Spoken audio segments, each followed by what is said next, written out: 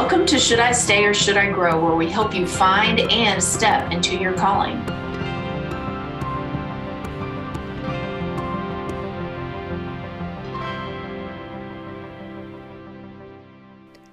Today we welcome special guest Dr. Kristen Lloyd. Kristen Lloyd, PhD, is a highly accomplished psychotherapist, transformational coach, Reiki master, energy psychology practitioner, certified hypnotherapist, college educator, and consultant.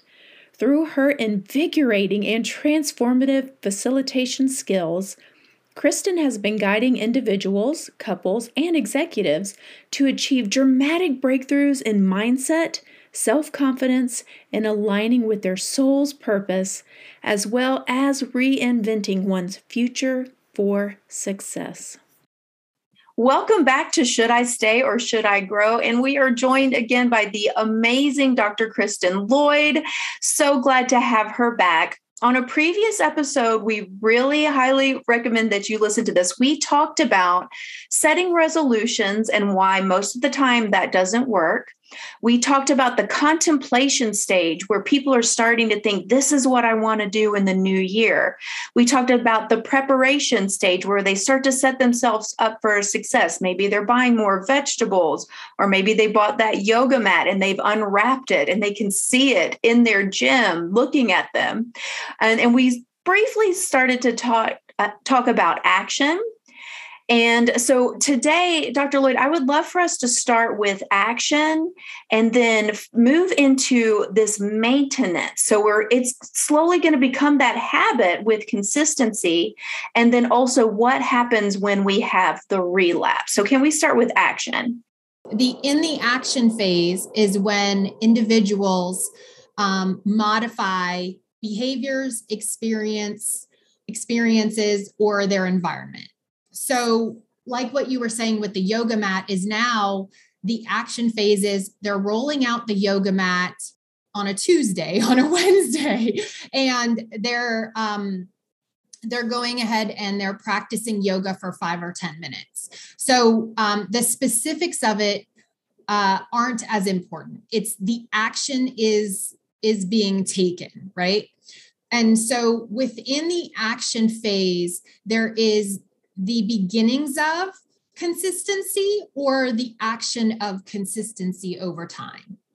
And so to be clear, the maintenance phase does not occur until we might see some habit shifts to where those action steps are automatic.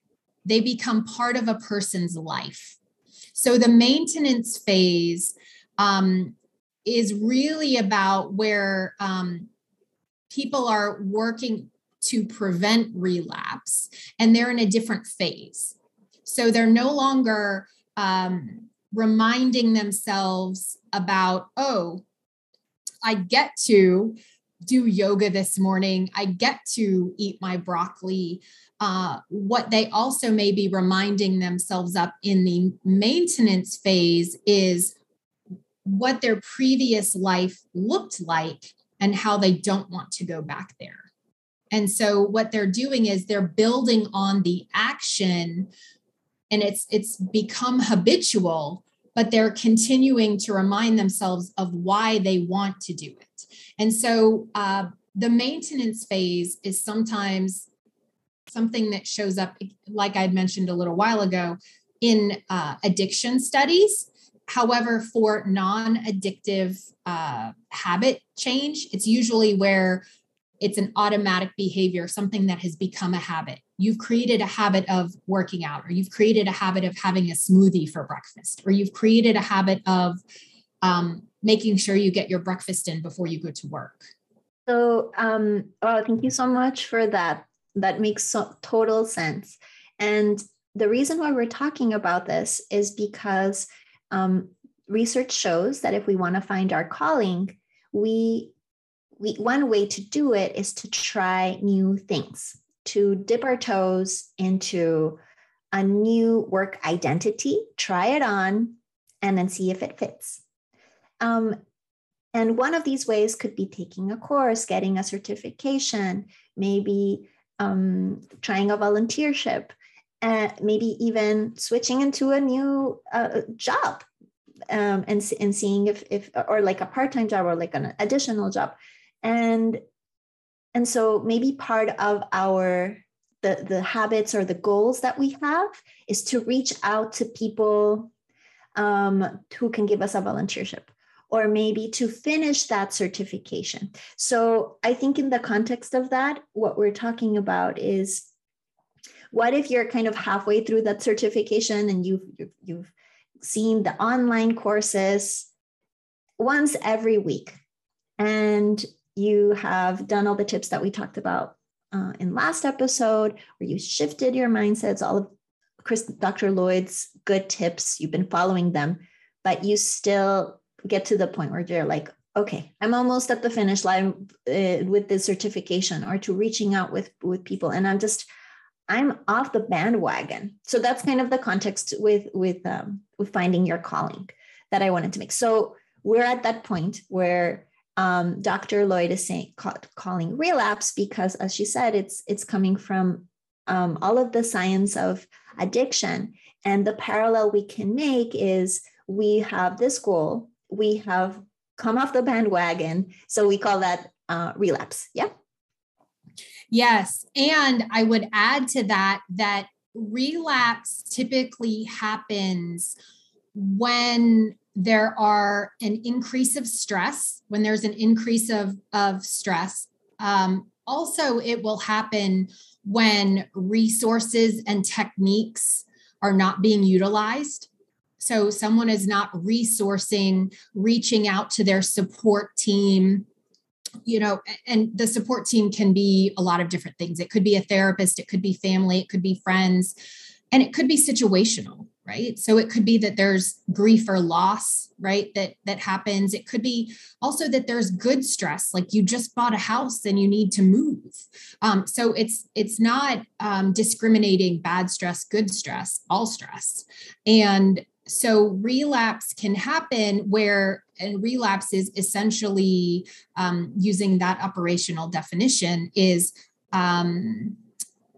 going back to a previous behavior that you have changed from, but it's what we might call an automatic behavior, or a previously automatic behavior.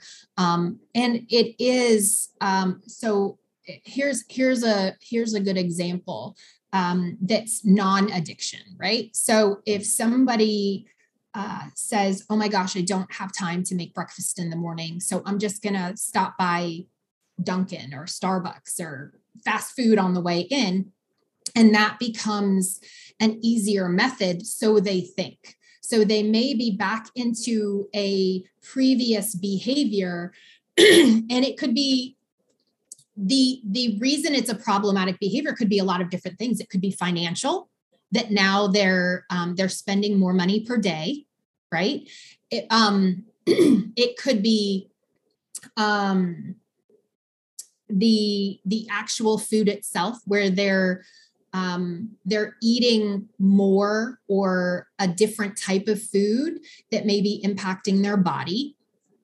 It could be a lot of different things. However, they're seeing it as ease. So again, the mindset shift there is, well, what could you do easy, right? That's going to help you. So even in that experience, that individual goes back to a previous behavior because the current behavior either is unavailable or it becomes too difficult to maintain. So let's, again, using the example of someone moved houses, or they're getting a renovation and their kitchen isn't available. So what could be a new habit? And I know that's a very specific reason, but it's where, I'm going to go back to driving to this place before I go to work because it's fast, because it's easy, and yet it could have other behavioral implications that then the individual starts making excuses instead of going, how am I responsible, or how am I at cause? So what they could do is start to sit with their bodies And maybe after they get fast food, do I actually feel good? Does this sodium help me feel good? This high amount of sodium in my body when I eat this? And, I'm not going to answer that question for our listeners. Maybe they do feel good, but I think it's great to take time and sit with it. And then we often talk about, let's find a path that does feel good in the body. What simple things could we go to our parents' house and make the breakfasts for the week? And so I'm just grabbing that breakfast out of the refrigerator, which we still have in our renovation, and then sit with that and see how that feels. So we really want to start to check in somatically when we relapse to see if it really does feel easier in the body. Right. Or if it's creating dis-ease in the body. Correct. And I think by taking a couple moments to reassess what the original intention or goal was. If the intention was, I want to feel healthy, I want to be healthy, or even my previous example of financial, I'm also wanting to create financial abundance versus if you're spending that money every morning going to whatever place it is, right? How can you stay in alignment with those goals or intentions? And whether it's via meditation, checking in with your body somatically, what feels good and can help you to continue to reach those goals or intentions that are what's in alignment, what's out of alignment. And again, when someone reaches this point of what we might call low frustration tolerance because of the stressors, then that's when the old behavior seems, and I'm doing this in air quotes for people who can't see me, seems easier because it's familiar. It's familiar. And so if we can take just a couple moments to do exactly what Jessica said, check in with your body, and then also allow yourself to come up with alternative creative solutions that are actually potentially going to save you time, money, energy, will promote health, all of these things. I think that's a key element or ingredient as well to this process is we can find alternatives. We're not bound to what we always know is what we've always done is what we'll always continue to do, because that may not be the healthiest. So good. So good. So from a calling standpoint, Paula and I both did online certification. She did her 200-hour yoga online, and I did my 300-hour yoga online. And I think a lot of times when people do specifically an online course, right, is they come out and they're like, I'm so excited to do this. And then that starts to fade. And I kind of want you to speak to two things. One, how can we talk to ourselves when that enthusiasm fades? And two, is that a sign that it's no longer our calling? Is that telling us it's not our calling? Ooh, that's such a good question. Not necessarily. And I think it's because we are very much driven by emotion, and we are creatures of habit. And so once again, maybe it's not a desire to teach in the traditional way, but it could be a desire to implement yoga philosophy, yoga principles in an alternative way. And so once again, this is an opportunity to get creative with that certification. And as you know, I have not completed my 200-hour, but I am also doing that. And I ebb and flow with yoga as well. And there are days where I'll pull out my mat and I will do a whole sequence. And there are days where I don't pull out my mat. And so with each individual, I think it will vary. It's also a matter of priorities. How much is yoga a priority in your life, using your example, right? How much is yoga a priority in your life? And I think that life, I was using this example the other day, it's very much like a roller coaster, right? We have ups, we have downs, we have something that needs our attention right now. And then there are things that take the back burner. It makes me think of Stephen Covey's 4 quadrants of time management, actually, because there are things that are urgent and important and things that are not urgent, not important, and so on and so forth. So I don't know that it's actually saying, hey, this isn't your calling.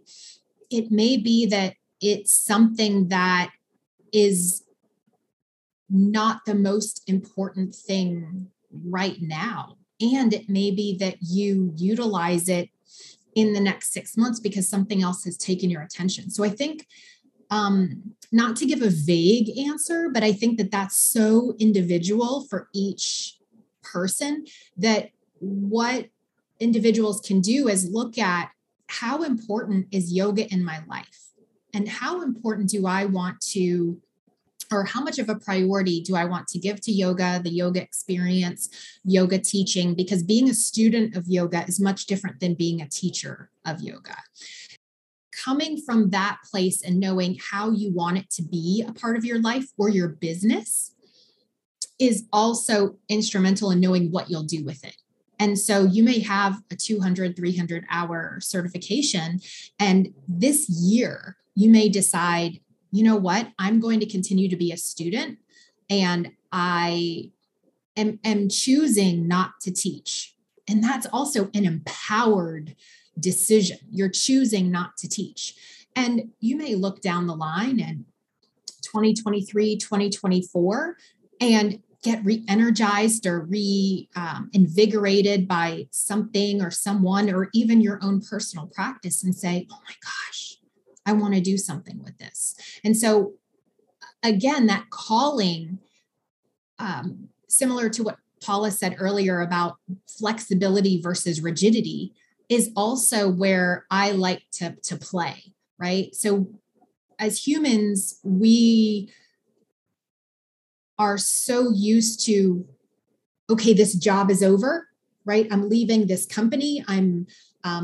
We got our separation papers, right? HR gave me my little box, and I'm going to clean up my desk, and I'm going to walk out the door, right? That's something that we're very used to in traditional corporate. And as entrepreneurs, or as, spiritual entrepreneurs, as business owners, there's a lot more flexibility and fluidity in terms of who you are. And so you could be taking those yogic gifts or skills and tools and bring it into a coaching practice. You could take those skills and tools and bring it into a consulting practice, right? So depending on what your calling is, an oil-based business, right? You can take those skills, tools, techniques, and apply them in many different places. And it doesn't have to be yoga teaching. So I know I went on. But. Yes, no, I got it. So I think what I would recommend to our guests who are trying something new, because we have recently recommended that to them, to volunteer, to try a new task, to maybe start a side hustle or do a side job just to see what it's like, or even contact mentors and ask what that job is like. It is okay to sit down and picture yourself as whatever that is and see how it feels. Well, what if you've learned 5 skills and 2 of the skills feel good, but 3 of the skills don't feel good when you're picturing yourself doing that? Well, how can you take those 2 skills that feel in alignment into your business? So it's not all or nothing. Sit with each section and see how you feel. And so maybe when you're sitting and reflecting on that, you'll get excited about the course because I don't have to apply all 5 or 7 things that I've learned. I can apply this one, and it's going to make a huge difference in finding my calling. One more thing I do want to touch on is a lot of times women put themselves last. and especially moms. Yes. And so could it be that this course went on the back burner because they were putting everyone else in their family as the priority? Absolutely. Absolutely. I think that shows up a lot with women. And it could be that their job, something, there were multiple fires that needed to be put out at work. It could be that family became a priority. There are a lot of different reasons for why the course may have fallen by the wayside. And I think that desire is one piece. And then also knowing that it doesn't have to be completed in one, fell swoop. Another thing that you mentioned just a minute ago that I wanted to touch on is trying things on. So I have a client right now who's in between jobs, and she has started dog walking, dog sitting, and house sitting. And she has started to get a little nervous because she has seen it impact her identity. And so one of the things that I've suggested to her is, this is temporary. Can you see this as a temporary bridge, right? So I think the idea of a bridge job or a bridge entrepreneurial pursuit is also important, because there can be, again, that fear-based mentality of, oh my gosh, this is what I'm going to be known for, and I'm not ready to go all in. I need this for right now. However, I don't want to do this forever. And so this shifting that mindset again away from I have to I get to is empowering, and taking every opportunity as a learning experience or a learning opportunity. What can I learn about from this client's experience? Dog sitting, dog walking, cat sitting, house sitting, that I can take to other entrepreneurial pursuits or other side hustles or other experiences that are going to improve my business acumen. And I think that is wisdom, because a lot of times when things feel, icky or abrasive or, ooh, I don't want to do that. I don't want to do that. One of the things that we learned from 2020 is that a lot of people who were laid off went to go do Uber or Uber Eats or Instacart. And, that was something that, again, air quotes, people had to do to survive and support their families. And so what we want to do is celebrate the human spirit and celebrate resilience and our ability to adapt, and the flexibility that can be created from a lot of different experiences, rather than looking at ourselves as less than for having to. There's a lot of wisdom and learning in these opportunities that can grow us. And there's so much to learn from just the breadcrumbs. What did you love interacting with the customer? Was that your favorite part? What did you dislike? That's something that you don't want to look for in your business or your next job. There's always so many things that you can learn and apply to helping you find your calling. In closing, let's say that, we were really consistent for a while, but now we're in this stage of relapse, or as you say, maybe fallen off the wagon. Can you tell us how to speak to ourselves at this point, and one or two action steps that we can take? So I think the most important thing to re-engage is looking at why that behavior is important, because it may be that there's a perpetual shift altogether and that we need to reevaluate. So I think first and foremost is whatever that behavior was that we fell off, why was it important to begin with? So I think there's this reassessment, re-engagement with the why, right? What were we intending to get from it? And then I think we need to get excited about doing it. One of the things that I share with my clients is we can't, and I'm probably going to need to use this as a quote somewhere at some point, right? You cannot be excited about the outcome if you're not equally excited about the process. You've got to be excited about the process in addition to the outcome. Because so many people are excited about the outcome. Yay, I'm going to make more money. Yay, I'm going to lose weight. Yay, I'm going to have a stronger body. Yay, I'm going to be healthy.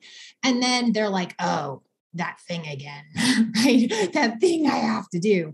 And so again, shifting from I have to I get to is foundational. And then like we were talking about earlier, making it fun. How do you gamify it? How do you gamify that technique? And sometimes it can be the accountability of, oh, I did it 3 days this week. Yay! And celebrating those small steps. However, it's also looking for what's going to keep you engaged, what you like about the process, and how it helps you feel better on a day-to-day basis. And if it's not helping you to feel better on a day-to-day basis, how can you change the behavior, right? Or the process so that you can get excited about it, right? To continue to the outcome. That's so perfect. And we've spoken about this in past episodes, and I know you probably haven't, because the one I'm thinking about has not published. So I feel confident you haven't heard it, but I was talking about how I was going to help all these people. And this is the way I was going to do it. And I was going to suit up my armor and I was going to talk to 16 people a day. And then I was out on my paddleboard and I was like, man, that feels awful. Right. And so since I wasn't in alignment, that wasn't going to work anyway. I could talk to 16 people a day and it not work. So this led me to doing the podcast because this feels yummy in my body where I'm going to reach a lot of people. I get to talk to a lot of people, but it's in alignment. And so it's going to work. So from another resolution, maybe you're like, I'm going to run 5 days a week.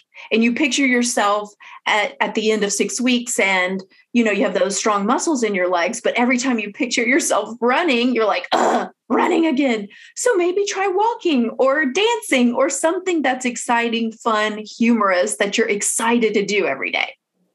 Right. And it could be a HIIT class, right? It could be a Pilates class. Like if the strong legs is the ultimate outcome, there's probably 10 different ways to get strong legs that are more, like you said, you know, yummy and exciting.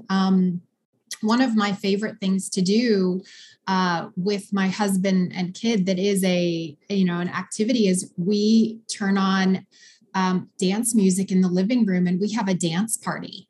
And it's so much fun and hilarious. And I cannot picture your husband doing this. Like I know Dr. Lloyd's husband, this is amazing. Like I might need a video of Bubba dancing.